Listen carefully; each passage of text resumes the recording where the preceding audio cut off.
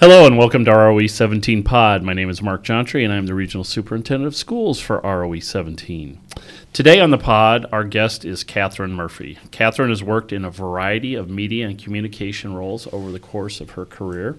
Today, she's going to talk to us about that professional history and offer some insight for our listeners who want to learn more about a career in media and other related fields. Katherine, welcome. Thanks for doing this. Thank you for having me. I'm very excited. I'm usually on the other side of the microphone, so this is very interesting. I know. So we'll see if I'm half as good as you are at this. So first of all, would you kind of tell our listeners a little bit about your educational career, your upbringing, and just how education maybe influenced your career path? Sure. I mean, between traditional education and life education, I moved every 4 years of my life growing up.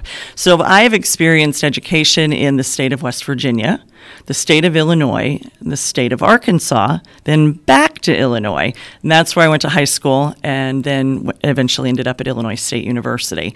I was lucky enough that I was in high school in the Western Suburbs of Chicago, so we had our own television and radio station. So, I mean, I'm sure you've heard of it. I was the host of Suburban Showcase back in the 80s, a fabulous cable access television show. So you were the precursor to Wayne's World. Yeah, I was actually on Cable 99. Okay. And I'm not joking. I'm not joking because we were District 99 in Downers Grove. So I think that Wayne and Garth stole it from me, but I don't think they did as many fashion shows for prom fashions as I did. So probably not. I started there and then came to Illinois State and was a TV tenor and worked at the radio station there. Graduating, I went straight to work in Peoria at a TV station, and that didn't work out for me, oddly enough. And I ended up in radio after doing other various odd jobs like, selling aftermarket rust proofing at a car dealership and being a hostess at a restaurant. And then I got married somewhere in between that. That sounds like a couple of media-related or radio, TV-related side jobs that happen in between gigs, right? So that's how it happened. So going back to that experience, was there a teacher or just an interest or somebody that sparked that path around radio, TV, media? I had a lot of teachers that influenced me, but I actually wanted to do this since I was 7 years old. I would listen to WGN radio to a show called Extension 720, which was a news program. Mind you, I was 7 years old. Mm-hmm. And my parents are putting me to bed. And, do you want to listen to music? No, I'd like to listen to Extension 720. Your parents were the demographic for Extension 720, exactly. Were they not? Yes. So that's how I knew this is what I wanted to do. I wanted to be a TV news person, and I wanted to be a radio news person. Now, my mom was a character voice for Wally Phillips, an old morning show guy in Chicago. Yep. And she was that crazy caller that they didn't have to hire her, just send her, dinner certificates and 45s for the kids. And she would do anything that he wanted. And she got to do interviews with Jonathan Winters and, all of these great old people. So I kind of grew up that way. Going into high school, I was heavily involved in the drama department, heavily involved, obviously, in the media department. Fred Moore, who's still alive and kicking, doing shows somewhere in Florida, like live theater shows. Wow. My French teacher, who was also my drama teacher, Chris Futris. I had English teachers that really supported me. Everybody was just like, I also had this voice when I was like 14 and 15 years old. Gotcha. That didn't hurt. Don't do this, kids, but the cigarettes I smoked in college made it a little deeper. But I have always had this voice. So I've always had people saying, you should go into radio. And that's where we ended. But these teachers really did have a big, big part in play. And I'm still friends with them today, which is really cool for me. That really is cool. I think a lot of times, we talk about or we remember those educators that really influenced or guided or brought out, if you will, that inner spark that maybe we thought we had or maybe we're reticent to do. Yeah. May not have been an issue for you, but they You know how shy I am. They certainly helped bring that even higher right. and raise it. Oh, yeah. Was there something about radio specifically that was appealing to you in one way or another? Besides the big voice. Well, for lack of a better word, probably the intimacy of radio. I can sit in a room doing this in front of a microphone and really think I might be only reaching 2 people. But in the grand scheme of things, I could be reaching 22 people or 2,200 people or 22,000 people. I mean, I was on the air in Chicago. I worked for US 99 in Chicago doing mornings, and that was a much bigger demographic than I had ever been at. I did radio in Peoria. I did radio in Seattle. I did radio in Tampa. I mean, I was everywhere. And for me, I think it was just this, you guys are my friends, and I appreciate it. And it sounds kind of dorky, but that's how I've always felt. Sure. So you found your way to Bloomington and went to work at WJBC Radio. Yep. How did that come about? I was actually working, talk about odd jobs, I was working as a 911 operator because the job opportunities in Chicago had pretty much dried up for me. I had worked at a number of different places, and there just was no place left for me to go. And working for 911 was a way to pay my mortgage, put groceries in the house, things like that. I lasted for almost a year. I made it through training. I was not the best 911 operator. Okay. I didn't, there was no death, I didn't do anything wrong. It just wasn't for me. My heart wasn't in it. It's one of the toughest jobs I think that anybody could ever do. I can hardly Seriously, imagine. It's tough. So one time I was on the phone with somebody who I was trying to get a media job with, trying to get out of 911. And she didn't have anything for me, but we were talking, and she said, I don't know if you're a religious person, but when we get off the phone, I'm going to get on my knees, and I'm going to pray that you find what you need. So I hung up the phone with her, and something just in my head said, you got to find a radio job. Where are you going to go to work in radio? And I went online, and I said, Peoria, I've already been there. Wonder what's happening in Bloomington. And I looked up radio jobs in Bloomington, and sure enough, WJBC was looking for a news director. And I sent my demo that day. I had a conversation that afternoon. I interviewed by the end of the week, and I had a job by the second week. Oh, wow. Yeah. And so then it was the week of my birthday, and this is in 2018. I walked into the 911 center with all of my uniforms right before my shift, and I said, I'm really sorry to do this to you, but I quit. And oddly enough, they really didn't fight to keep me. So I said, all right, I'm not worried if I burn this bridge. Burning bridges isn't always the best thing unless you know you're never going to cross that bridge again. So I wasn't worried about burning that bridge. And I moved here in July of 2018 and haven't looked back. Very cool. So you were at WJBC for a few years, and then the opportunity presented itself for your position with the city of Bloomington. I guess I buried the lead too on this. Usually we open this, but you are the Communications and External Affairs Manager for the city of Bloomington. What does that involve, and what was attractive about that position? It is the culmination of everything that I've ever wanted to do in my life. When I was at Illinois State, along with doing TV 10, I paid my way through school on the speech team. I was a national champion in informative speaking on the ISU speech team at the DSR TKA tournament way back in the 80s.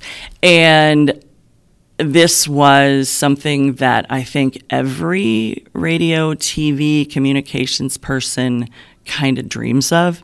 You want to be that Jen Psaki in the White House press room with the big white book that turns the pages. Y'all do, and if they say they don't, they're lying. Okay. I'm telling you.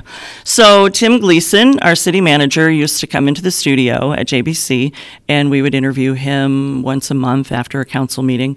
And one time I was talking to him off the air. He and I came to the city about the same time. Okay. I came to JBC, he came to city of Bloomington, and we just kind of struck up a friendship. We're same type of humor, same type of person.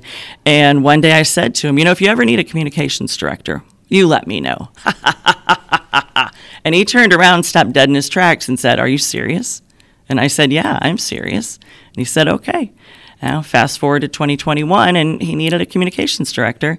And I had to go through, it wasn't just a, hey, Katherine, come on over. I went through all the interview process and everything and fought my way to get it, but I ended up with a job. So what are the fun parts of your job? And I know you well enough. You're not going to tell me everything, but it is fun. But it is, but it is for me. Sure. I mean, a lot of it is your perspective on things. I mean, this is something that's so new and different for me still, and I'm almost 3 years into the job, that every day I kind of figure something else out, because while I was really great in all of my communication classes, social studies, history, municipal government, maybe wasn't my strongest suit, but I'm not dumb. And I can figure things out. So coming into this job, I mean, I get to tell the story of Bloomington. And that's a very cool thing for me. Coming to ISU, I loved living in central Illinois. I loved it. I mean, so much so that when I graduated, I went to work in Peoria. Mm-hmm. And when I left Peoria, I went to Iowa. I mean, I stayed in the Midwest until I went to Seattle.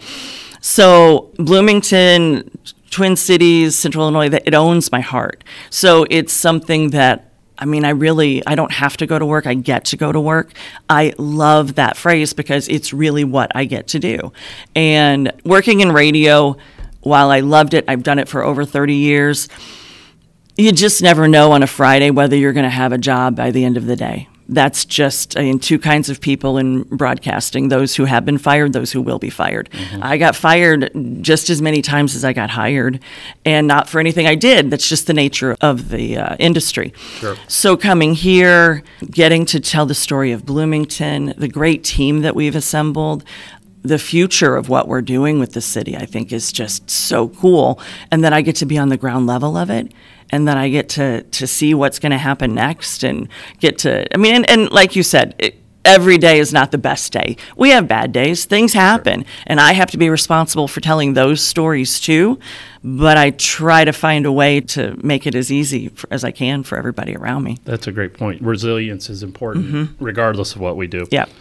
So you spent some time in Chicago, and not all of it was in radio or TV. You worked for somebody who's somewhat famous. I did, and that was actually in the same line of radio. Well, I guess it but it I wasn't was, on the air.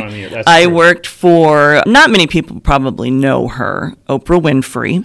I worked for Oprah for 11 years or so. Okay. I ran the radio division. Oh, it was the radio division. Yeah. It was Oprah Radio. I think it started as Oprah and Friends on XM Radio, channel 156.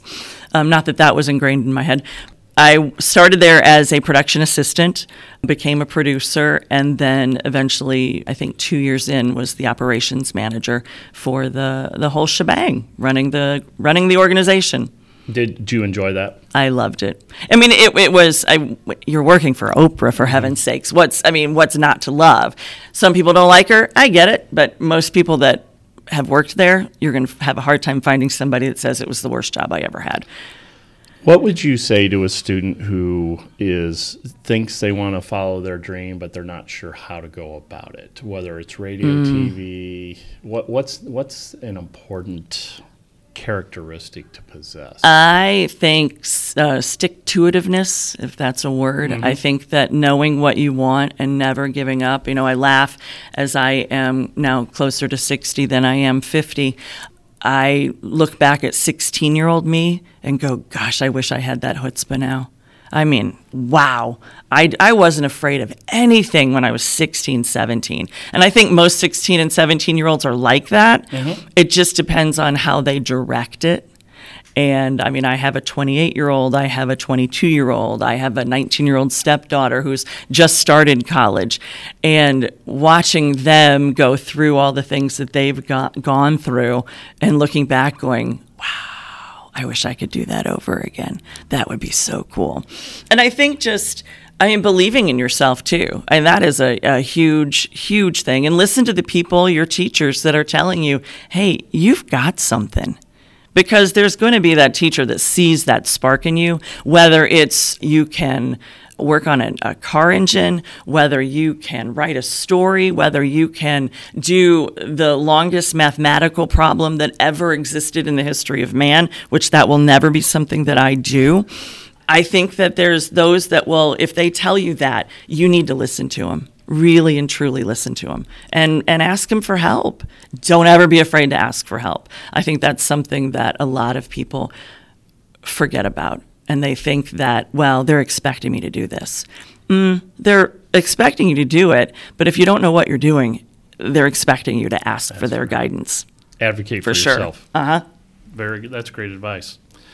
Well, is there anything we haven't touched on that you'd want to share? Boy, let me think. I think that if anybody has any questions about being in communications or wants to, find out more, they can always find me at the city. That would be great. I'd be happy to talk to anybody about it. It's one of my, as my ex-husband and my current husband will tell you, my only true love is broadcasting. And Katherine means it when she says don't hesitate to reach out. Seriously. She loves to share and give her perspective. And I want to thank her for sharing her perspective on today's pod. And with that, we will visit with you next time.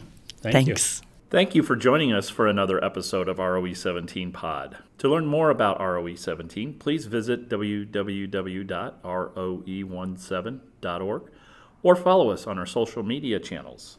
ROE 17 Pod is produced and edited by Victoria Padilla. We hope that you join us for our next episode.